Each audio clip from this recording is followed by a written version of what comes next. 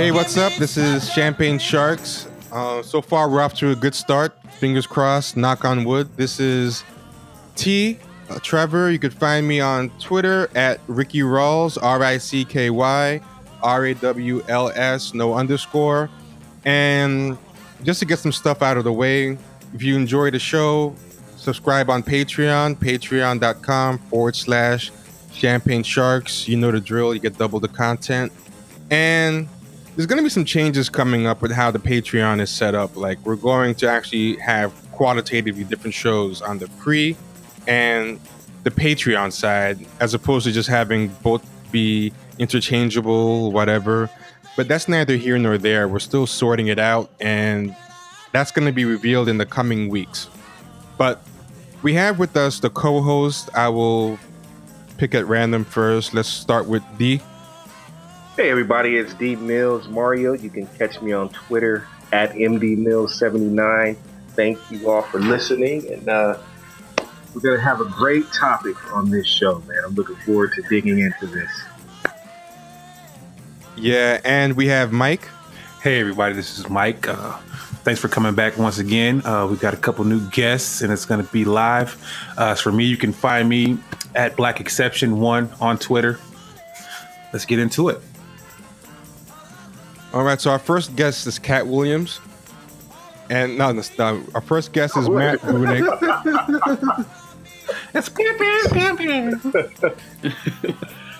Hey, no, seriously, our first guest is Matt Bruenig. Yeah, thanks for having me. This is Matt. I'm excited to talk about the paper we wrote.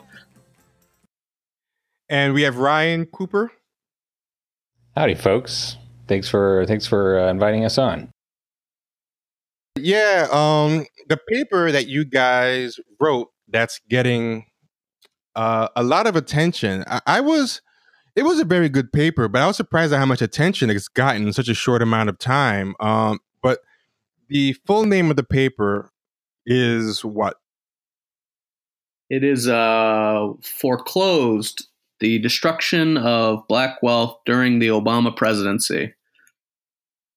Before we get into the actual content of it and drill down, I wanted to know, is the response you've gotten to it, is it pretty much what you expected? Is it more so, less so? Well, I kind of didn't think it would get that much of a response, because a lot of it is stuff that's pretty well known, at least if you follow these issues. The only real totally novel stuff is some of the data that we put up. So I kind of thought, well, people who are interested in this subject, they already know a lot of this, so they're not going to be interested. And people who aren't interested in this subject, they're not going to be interested at all. So we're in a kind of a situation where it's just not going to go very far. That was a real fear I had. But so the response was much better than I expected. Yeah, that's right. You'd normally think this kind of thing, it's like, it's backward looking, as they say in the business. It's like, oh, nobody cares about things that happened more than 5 minutes ago. It's got to be, what's in the future. But I think just having this story and putting a nice bow on it, wrapping it all up and having some, new data that more or less just confirmed what everybody thought, but still gives it to you straight. I think people really responded to that in a way that makes sense in retrospect, I think. Yes, indeed. One of the things that surprised me about the article was, and we discussed this beforehand. I'm used to a lot of policy articles and studies, especially with graphs involved and data, to be, very dry and hard to penetrate for a layperson. And it seems this one was very, very readable. Like, there were articles in places like Jacobin and Splinter and other places that were kind of summarizing the article, but then when I actually went and read the piece, it wasn't even necessary. And I was wondering what the division of labor was on that and how intentional that was. 'Cause I think it's one of the best things about it. Well, I mean, the division of labor was basically Ryan wrote pretty much all of it, and I did the data stuff, and I wrote a little bit of the part that deals with the data stuff. So, I mean, it's mainly was a Ryan thing, and Ryan writes a piece a week or one piece a day, 800 words a day, I think, at theweek.com for his opinion column. So he's got a lot of just grinding, intense experience writing for a popular audience. So, he's really good at it. Yeah, that's maybe overstating things a bit, but it is true that I have to write every day. And the only way I know how to write is, I think Matt called me one time a lunch pail take man, which is, so it's like, give me something that, like, if it's boring and the same thing that everybody else is saying, at least it's like interesting to read. And so that's something I could do reasonably well, even if really none of the analysis was at all original. At least you can make it comprehensible. Not like you gotta, sort of your classic policy guy who's just so deep in the weeds for so long that he can't really see, the moral outrage of the thing he's talking about. So before we get into the meat of what the article is discussing, I wanted to ask you guys, like, what was the inspiration behind you guys deciding to write about this? Obviously, you're two gentlemen, non-Black gentlemen. Why was this important for you guys to discuss? Wait. They're not Black? No, Ryan's definitely Black. Hold on. Ryan's definitely Black. Shut this down. That baritone, it's Black. He's Black. That was close. I gotta shut this down. But what was some of the thought process that went into writing this article, and why did you guys feel like it was important to get this information out there? Yeah, so before I started People's Policy Project, I worked at a think tank called Demos, and I did a lot of work there on the racial wealth gap. And the very first post that I put on People's Policy Project included a paragraph where I said, the Federal Reserve is going to release new data on the racial wealth gap, which only comes out every 3 years. They're going to release it in the next couple months. And when they release it, I'm going to do a report on it to see, what actually happened during the Obama administration, because prior to a couple months ago, the latest data we had was 2013, and that data looked really, really bad. But, we're 3 years on, it could have gotten better. A lot of things did get better in the last 3 years, especially the stock market came back really hard. So I kind of wondered, how's it going to look like once we get the final data in? Is it going to be the case that the decisions that they made, it hurt Black wealth in the short term, but it came back at the end of once the economy started coming back? Or is this kind of a permanent thing? And then the data came out, I looked at it, and it looked really, really bad still. And so, right. Let's do a paper. I want to say something to Dee and Mike in case they aren't already aware. But do you guys remember that piece that was about Kamala Harris and her past as a prosecutor? And it got a lot of pushback. A lot of liberals I wrote a piece kind of talking about all the disingenuous responses that piece got. It was about like the different centrist smears that centrists try to do against leftists. But well, basically, Ryan wrote that piece. Oh, okay. He wrote that piece. I'm a glutton for punishment. This is not his first. This is not his first rodeo with making liberals mad, because that was one piece that already got a lot of people talking about you. Like, some people still bring you up with that piece. So do you think to a degree that kind of had people primed to respond to that one as well with this current report? Maybe a little bit. I think, I see most of the people who are criticizing the piece, they don't even really seem to have realized that I helped write it. So it's just that Bruenig did it. Bruenig's a known Bernie bro, and they don't even click. Bruenig's not much better when it comes to rallying them up. He might even be worse than you. And as far as triggering, I hate using that word now, but yeah, riling up the thing. But it is a like Matt was mentioning this earlier, but this would be, if it weren't for the the fact that it was President Obama that presided over this. Like if Mitt Romney had done this policy, or John McCain, like it would be the case for reparations part 2, or 3 or 7 or whatever. Like just one of the great epochs of wealth destruction of Black people, like more or less deliberately through government policy. And it's just, it hasn't been processed that way. And so, I think it's worth like really just, it was a disaster, and it's worth just like hammering that home, even if it's kind of uncomfortable.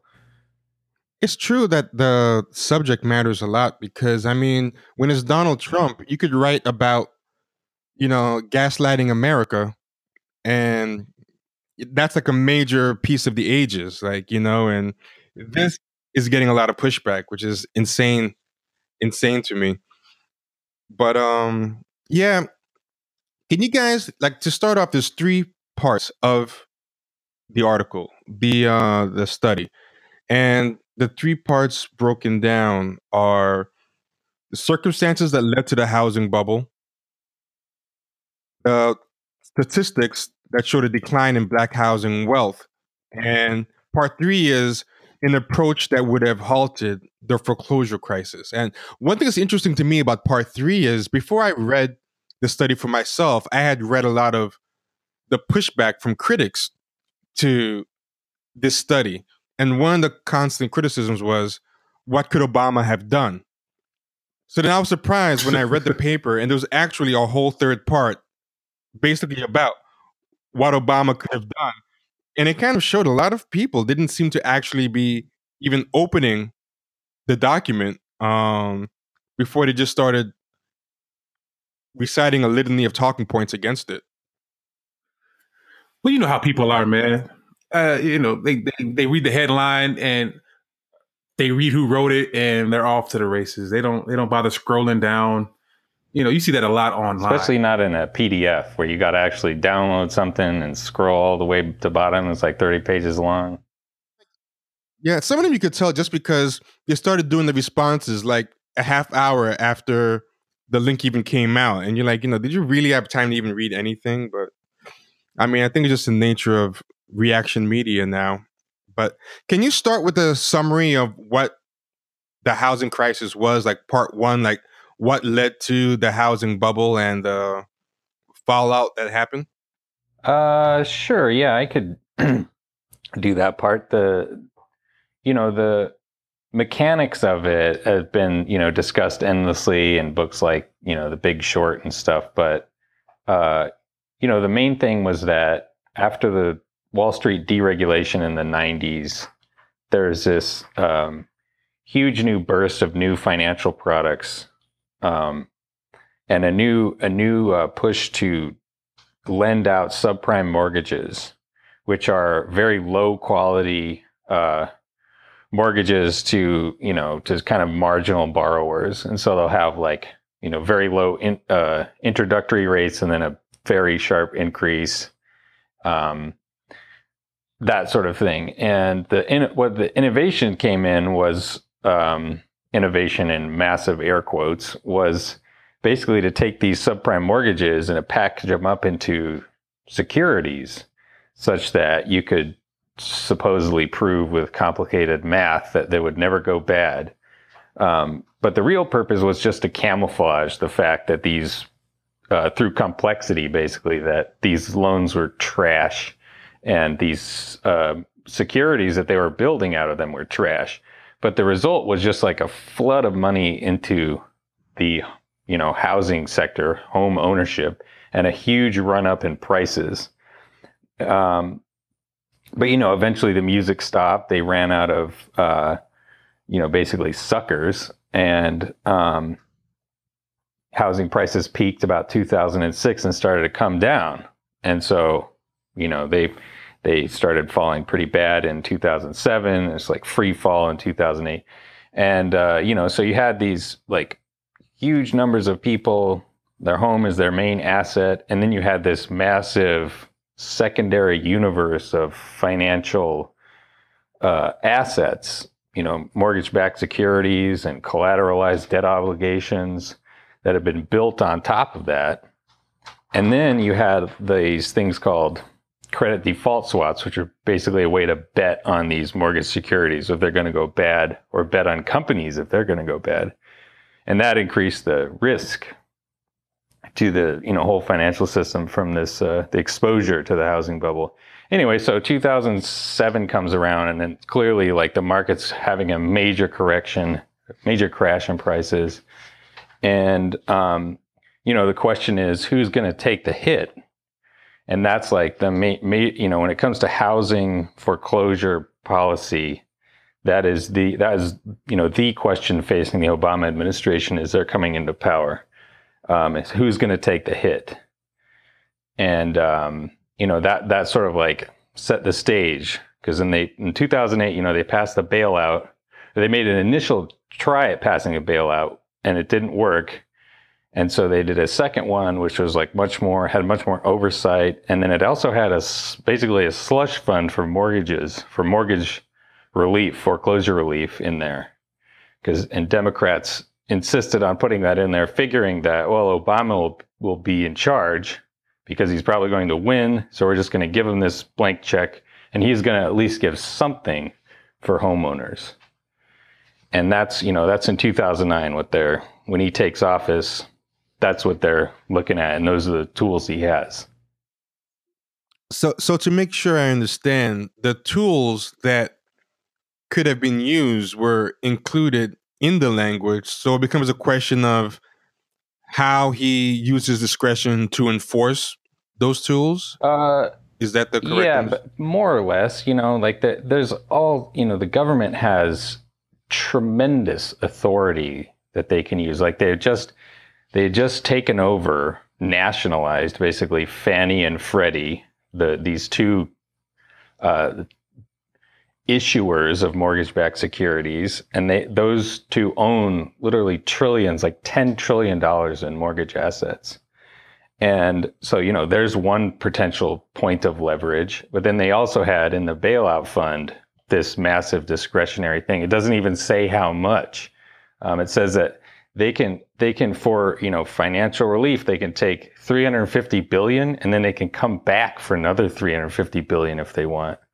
In total, for not just for foreclosure relief, but for like everything, all the TARP money and everything like that. But like, they eventually dedicated $50 billion, and then plus another $25 billion from Fannie and Freddie, so 75 total. But it could have been probably more than that if they wanted to. Okay, yeah, because one of the reasons why I'm going to keep returning to that is because I notice a constant knee-jerk response or retaliation I get whenever I post a piece or whatever is they keep saying, what could Obama have done? What could the president have done? What could have been done? So people have kind of accepted as default this idea that there were no things or no tools available that could be used. So, that's one of the reasons why I'm over the course of this hour, we're going to keep returning to. Or one of the other popular outs that they give him is, the Republican Congress would have tried to block anything that he tried to do. And what's completely overlooked is the fact that at the time that he was elected at first, he had Democrats held control of the House and the Senate at that particular point in time. Huge majority. And he decided, a huge majority, right? He decided to put his eggs in the basket of going and pushing hard for the Affordable Care Act. So, that's one of the things that gets lost in the conversation or intentionally overlooked, however cynical you are about the topic. Yeah, I mean, they had unified control of government, so they could have conceivably done anything legislatively, but then they also had already passed bills that gave the president authority to act and spend money to provide relief to homeowners. And then the last thing that Ryan didn't mention, but that I think is important and has kind of been underplayed a little bit in the coverage of this is there was a detection of widespread mortgage fraud where the banks were foreclosing on people that they didn't even have the proper documentation to foreclose on. And in that situation, I mean, if you really wanted to, you could have gone as far as to say, too bad the home goes to the person in it. I mean, like that is as far as I think you could have gone legally there. You didn't keep track of the paperwork. You have no legal authority here. You lose the home. Too bad. And just the ability to say that and have that power should give you enough room legally to get the banks on board and cutting down mortgage amounts and principals and so on, eating way more of the loss than they actually did. Absolutely, especially when they were in a position of having to supposedly ask for money during the bailout crisis. They were in a particularly vulnerable position where you could have made specific demands of them, and that could have been included in that. So I want to take a step back.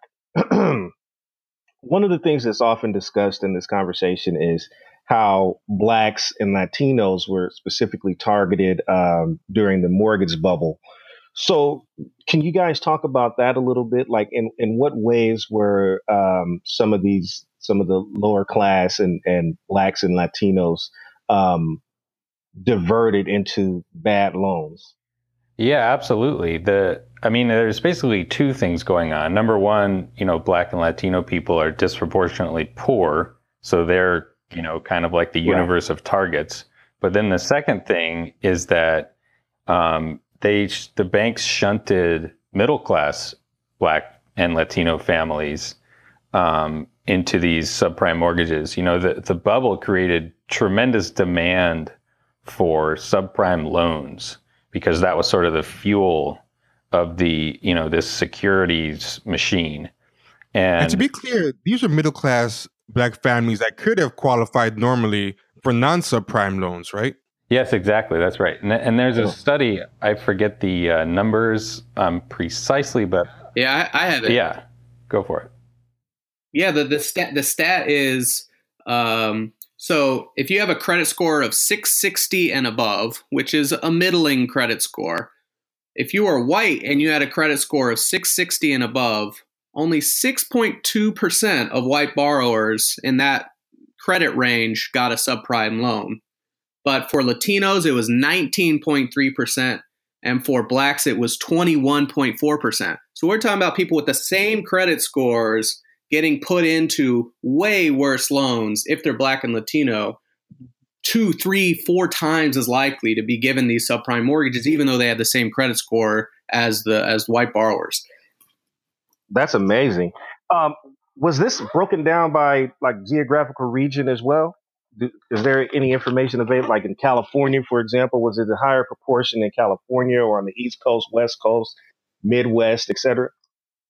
I would imagine somebody's done that, but I haven't seen on that. No, I do know that some they do have like some studies and journalistic accounts of wealthy Black neighborhoods like Prince George's County, outside of DC, that just got hammered in both ways.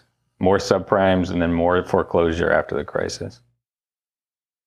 Wow. Amazing. Yeah. Something I actually want to backtrack a little bit to talk about how some of the things that were meant to remedy the fallout were kind of botched, and why. Because you talked about something called HAMP. Can you explain what HAMP is and why it was a failure? Sure. So HAMP is a home affordable mortgage program. And basically that's, they had the slush fund in the TARP bailout, the Emergency Economic Stabilization Act of 2008. So they had their mortgage slush fund in there. They dedicated initially $75 billion to it. And they decided that the way they were going to try to carry out loan modifications, which is, they in the bills, it authorizes principal reductions, which is say like cutting the amount of outstanding debt or lowering interest rates, cutting the interest you're paying every month, or other modifications. It was like whatever you could think of. But they decided to achieve that. They're going to pay the mortgage servicers to incentivize them to do this. And the mortgage servicers, to explain that real quick, these are the people, not the people who own the mortgage, but the people who are processing the paperwork for the mortgage. They're kind of the accounts receivable department, because during the bubble, they had sliced and diced all these mortgages. And so they had to hire people instead of just like back in the old days when the bank kept the mortgage and the bank did all the paperwork processing. Now they have to outsource that. But the problem with doing that is that the servicers have contrary financial incentives to keep loan principals high, and because they're paid a percentage of the outstanding principal, and then to load up people with fees, and even to foreclose because they're paid out of the proceeds of a foreclosure auction before the investors. So and so, incentives for misbehavior, basically. Misbehavior. And then on top of just this being like, you're pushing on a string, basically, they blatantly abuse the program. They, in many cases, used HAMP to trick people into foreclosure. They'd say like, oh, don't stop making your payments and you'll get a modification. And then when they'd stop making their payments, they'd just get foreclosed on. All this stuff is against all the rules. And in many cases, fraud, illegal activity. Well, I was just wondering if there were any consequences for these people that were servicing the loans that were tricking people in the foreclosures and whatnot. No, they never investigated. Justice Department never prosecuted people. They temporarily clawed back some of the payments that they had made to these servicers, but eventually gave them back after they shaped up. So anyway, this is only kind of a small part of the foreclosure failure, but even their explicit effort to help homeowners was a total disaster. Was HAMP designed to help homeowners at all?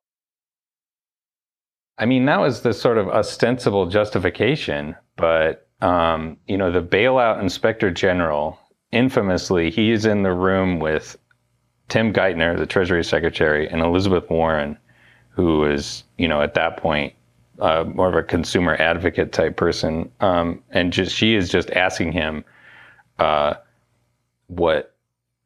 this is going so poorly. And he said that the point of the program is to foam the runway for the banks, which is to say, like, when we're allocating this loss, the point is to just like allocate it to homeowners as much as you can to protect the banks. And that even for the foreclosure program. So basically the banks were the priority, and he said as much. Yeah. The program design is just, that's explicitly what it did and what it, from the horse's mouth, what it would design. And what was that guy's name who said that? Tim Geithner, the secretary. Tim Geithner. Didn't Neil Borowski say some guy named Neil Borowski you guys mentioned also? Yeah, he was made it clear. The witness. He was the bailout inspector general. Oh, okay, got it. So, wow. So, the other thing I was wondering, right? You were talking about in this study also about how it's not just about losing some value in your house or whatever, but you guys give scenarios describing how owning a home thousands of dollars underwater is in a lot of ways worse than having no home at all. Because I know some people are saying, oh, as long as you at least have a home, it's better than not having a home, even if you're kind of struggling. So can you elaborate on why owning a home that's thousands of dollars underwater is, according to you, worse than not even owning a home?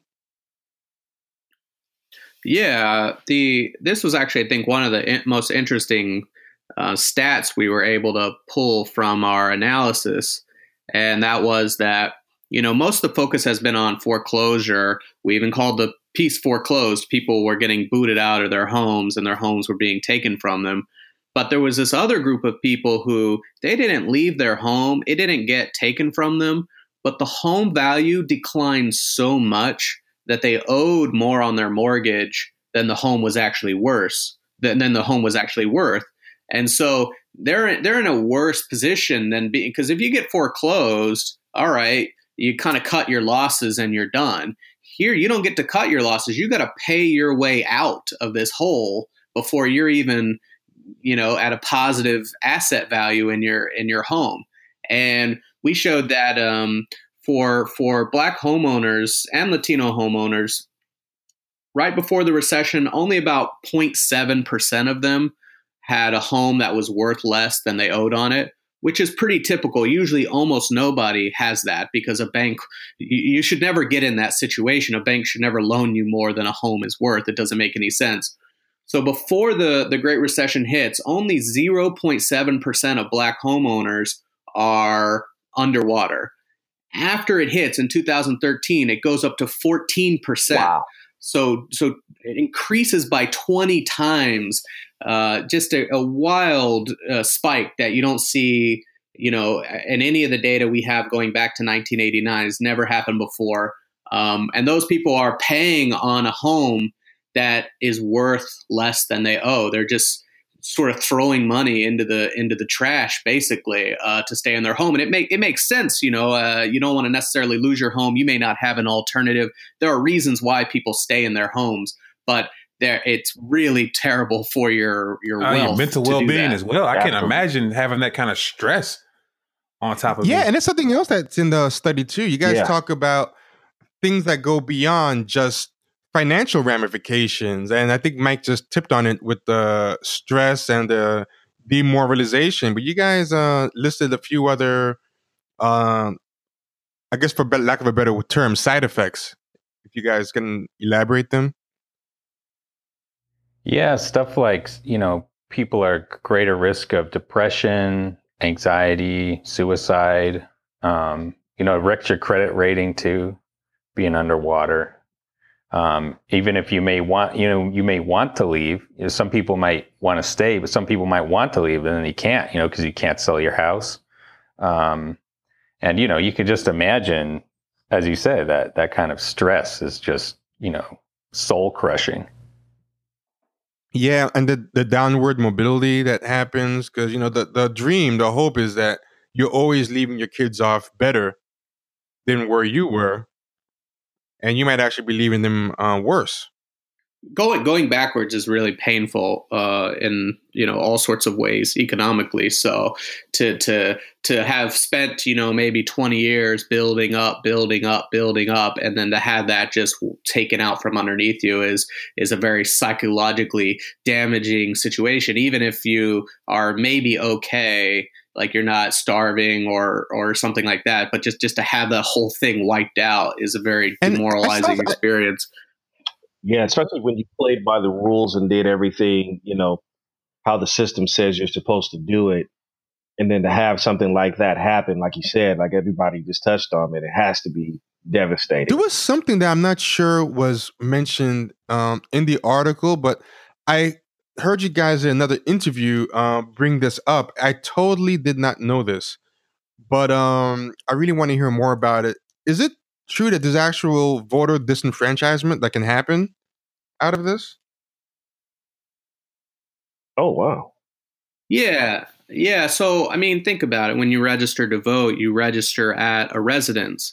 And so every time you move, you have to re-register. So if you're kicking a bunch of people out of their homes, and a lot of people were also evicted from apartments during this time because they lost their jobs, unemployment was really bad.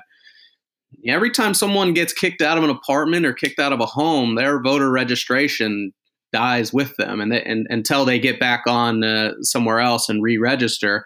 And often you're not keen on re-registering when you're in that moment, having been evicted and really struggling economically. So you push a lot of blacks out of their homes and out of their apartments, and you're killing their voter registration. And they may not be motivated to get re-signed up that quickly when they're dealing with what they're dealing with economically. Yeah, you couple that with the fact of them trying to get rid of same day registration in a lot of places, and it's really, I can see how that's, voter ID laws and all that type of thing. Yeah, man. Yeah. Well, yeah, you're pushing them off the registration at the same time as Republicans are making it harder for them to get re-registered. It's a double whammy of, people getting pushed off the rolls. Something I wanted to talk about before we go, I wanted to talk about disingenuous pushback that you guys may have gotten, and I've tried to collect like a list of things I've seen people say that I've personally felt is a little bit disingenuous. But in the spirit of fairness, before we even go to that, I wanted to give you guys a chance to bring up any pushback you feel that you've gotten that has been. Is there any pushback that you've gotten that you said, you know what, that's a good point, we'll address it in a future paper, or that you think has pointed out to some legitimate shortcomings in the study? There's a criticism that I understand where it's coming from, but I don't think is ultimately very good. And that is for some of our data, when we're trying to, assess the full impact of what happened, we go from 2007 to 2016. And people who don't necessarily know how this data is released look at that and say, why are you starting in 2007? Obama doesn't come in until 13 months later. So you're really bringing in all this other bad stuff that happened under Bush. And the problem is that the data only comes out every 3 years. So it's either 2007 or 2010. And if you started in 2010, it's actually worse from 2010 because, from 2010 to, so one stat, from 2010 to 2016, the top 1% increased their wealth by an average of 8 million. Between 2007 and 2016, it's only 5 million. So the dispersion in the outcomes is way higher if you start in 2010. But people who bring that criticism up, they think the thing is released every year, which most data is released every year, but this one isn't. And then the second point about that criticism is, no one's saying Barack Obama caused the Great Recession. Obviously, he didn't, but it fell to him to deal with it. And so we're trying to assess the impacts of, okay, the Great Recession happened. Obama had to deal with it. How did he deal with it? And so to do that, we need to bring in, the data starting from the beginning of the Great Recession all the way till the end. Even if he didn't cause the Great Recession, he still, mismanaged it. And that's the only way to measure how that mismanagement impacted. And that was going to be the first disingenuous argument that I was going to bring up, because that's when I saw the most common, where people were like, I didn't know Obama was elected in 2007. And they just try to use that as a way to ignore everything else in the paper. But I think you've already addressed that, so we're going to skip that one. The other one. Well, the question I would have that kind of ties into that. Would it be fair to say that Obama's policies just didn't help, or that they were actually harmful? Which would?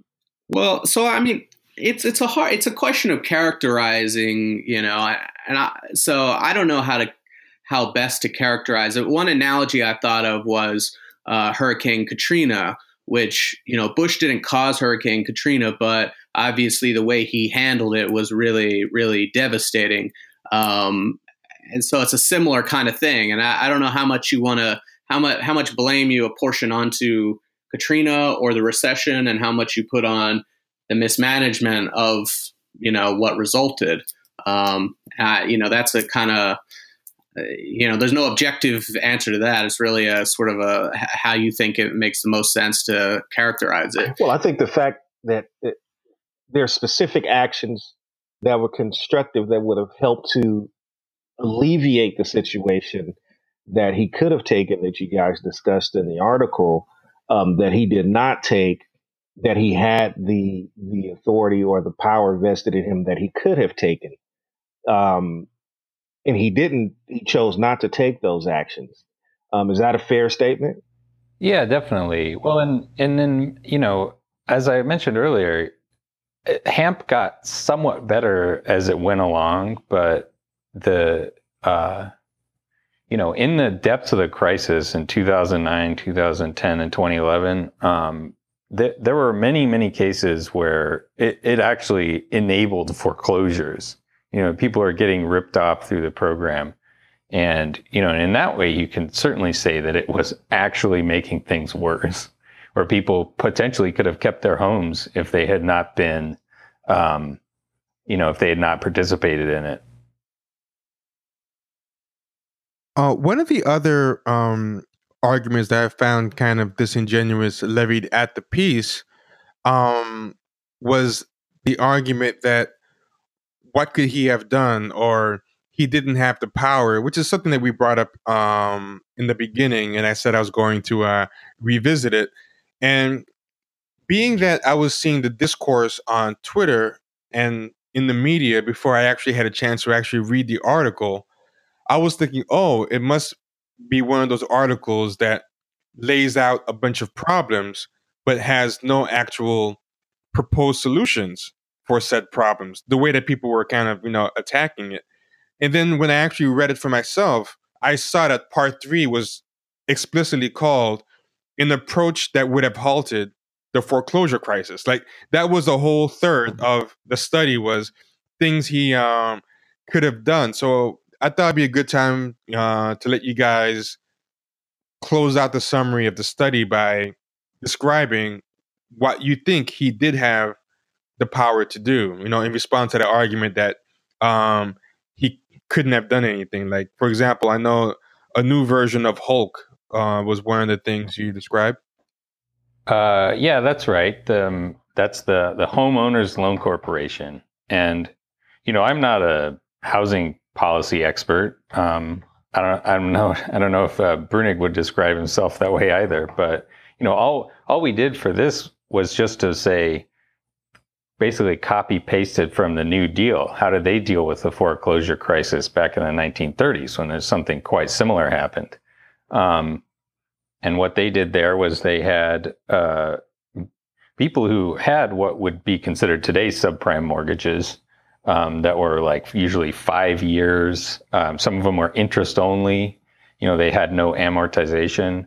That is to say, they weren't paying down the principal at all. And then after 5 years, you'd have the entire principal due. So, then when the, crisis happened and the whole financial sector seized up, nobody could refinance. And so basically the HOLC, they went out and they just bought, first they had people apply, but they ended up buying about 20% of all the mortgaged owner-occupied homes in the entire country. And they refinanced people with longer terms and lower interest rates. And that saved about 80% of them, kept them in their homes. The thing that you would have to do differently this time would, because like most people already have long payment terms, you could reduce their interest rates because subprime mortgages usually have very high interest rates. But you would also want to cut their principal, because that's the most effective thing. That's what we were talking about with people being underwater. The first step, if you pick somebody, you want to make sure they could actually pay something, of course, but you're gonna help somebody, and you cut at least their principal down to the value of the home. So at least they're on even ground. You're not underwater anymore, and you can start building up equity again. So that would be a more expensive program. But as we said, the government already owns trillions in mortgage assets. They had 75 billion. But they later cut that down by a lot. And there maybe could have been, even better strategy. But, this is just the one that had been tried before. And in fact, Hillary Clinton, of all people, in 2008 was saying, oh, we should just do the New Deal thing. That would seem to work. And it's like, the fundamental thing to me is that, like, you have some task that you want the government to accomplish.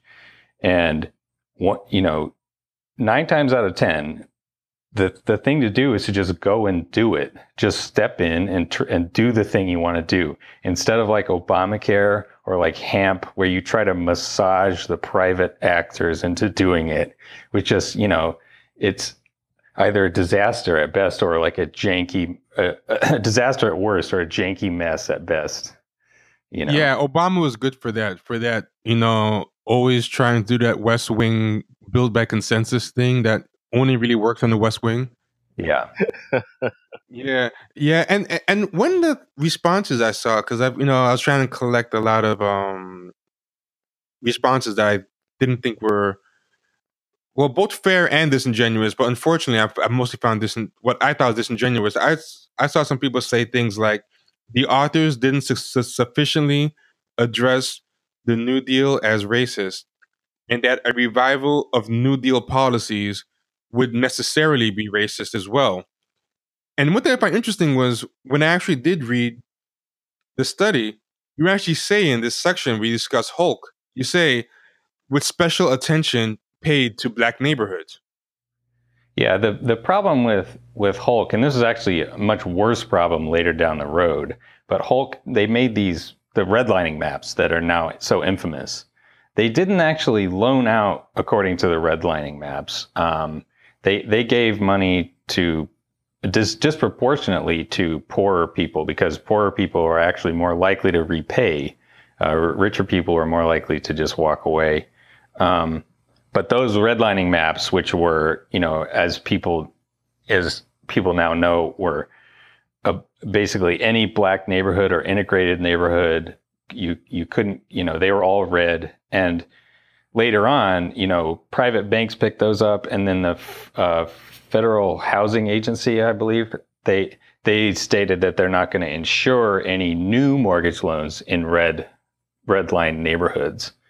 And so that was a horribly racist policy that was, had terrible knock-on consequences. Basically locked black people out of the post-war middle class.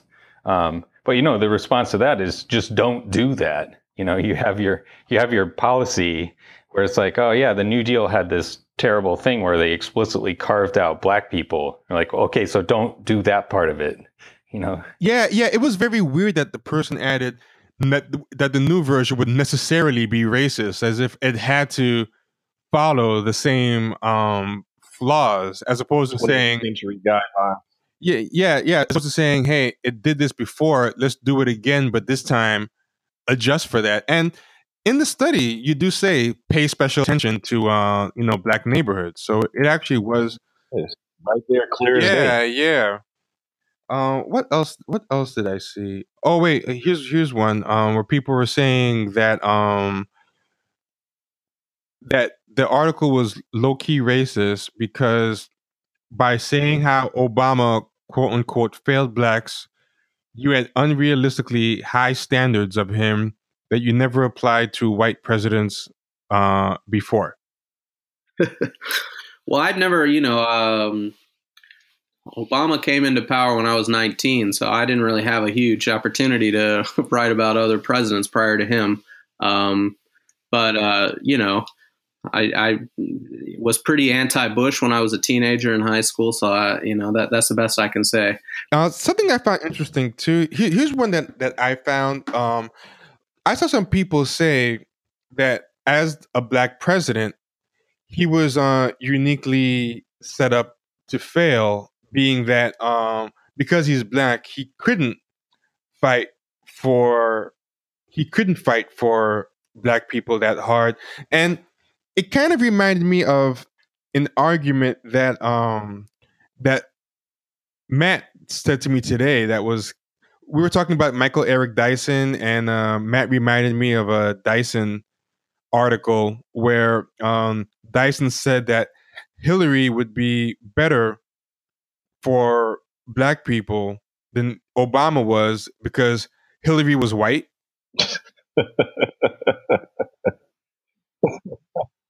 Right. Yeah, it is I guess those are basically different versions of the same argument. Yeah. It's very weird because I was thinking, okay, if you're just saying that we should hold Obama to lowered expectations, not even the same expectations as white people, but lowered expectations, not only are you like parroting that weird Dyson argument in a restated way, but what's the point of electing a black president then? Like all this representation, that's what all this representation Right. matters talk. If you're basically saying that if we get a black guy in office, we're supposed to expect less from him because it's harder for black people to empower to advocate for black people, you've kind of made a case to never try to get a black president again. Yeah, it's at odds with the representational argument. I remember when Dyson's piece first came out, I was like, well, okay, so if it's the case that black electeds can't look out for black people because they're worried about being seen as biased or whatever, then does that also hold for gender? And so we should elect white men because they can attend to both racism and gender without having to worry about being seen as, looking out for their people. It's but that would of course be the counter. No one would. Yeah, ironically, white men would become the most intersectional option of all. They're the best. They don't have any commitments. They can, and if they're white, straight, and male, they can do all three across the board. Oh, and rich. The whole thing. And rich. So now they can advocate for the poor. Yeah. Non-disabled. Yeah. Well, but also, I mean, to get to the point, I mean, it wasn't the case that like middle-class white people lost heavily on this as well. Not as much as middle-class black people did, but you wouldn't have had to have like, oh, here's a black home mortgage relief program. If you just had like middle class homeowner bailout that covered everyone, that would have been still very beneficial to middle class whites and especially beneficial to middle class blacks and Latinos. So, in policy issues where it's exclusively black, like maybe you start to worry about, well, can he touch this or not? But this affected a huge swath of white people. Then you could have just done policy that targeted all middle class homeowners, regardless of race, and you would have been celebrated and welcomed. It's definitely true that anytime Obama did anything remotely black, he got a firestorm of criticism from Fox News. And remember when they had the beer summit with Henry Louis Gates and the cop that arrested him? Like that was some bullshit. But I think the correct analysis is to say that like he got a firestorm of criticism from conservatives even with this crappy thing that he did. And remember, this was Rick Santelli, the Tea Party. He was fulminating about the homeowners getting bailed out. And so I strongly believe that if Obama had just eaten the criticism, just been like, you know what, you people are full of shit. I don't care. I'm gonna go ahead with my program. He would have weathered the storm, and he would have come out better than he did in 2010 when the Democrats just got steamrolled. I mean, to see them still talk about him, he's still a commie, even though he bailed out the banks and did all this stuff.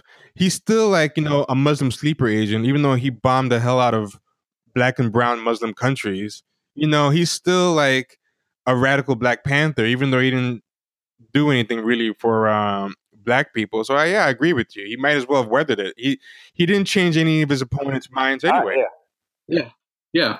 And the same with immigrants, when way more deportations than Bush or now Trump in his first year. And yet people still just freaked out about, him being pro-immigrant it doesn't really help for you to like give into that at all.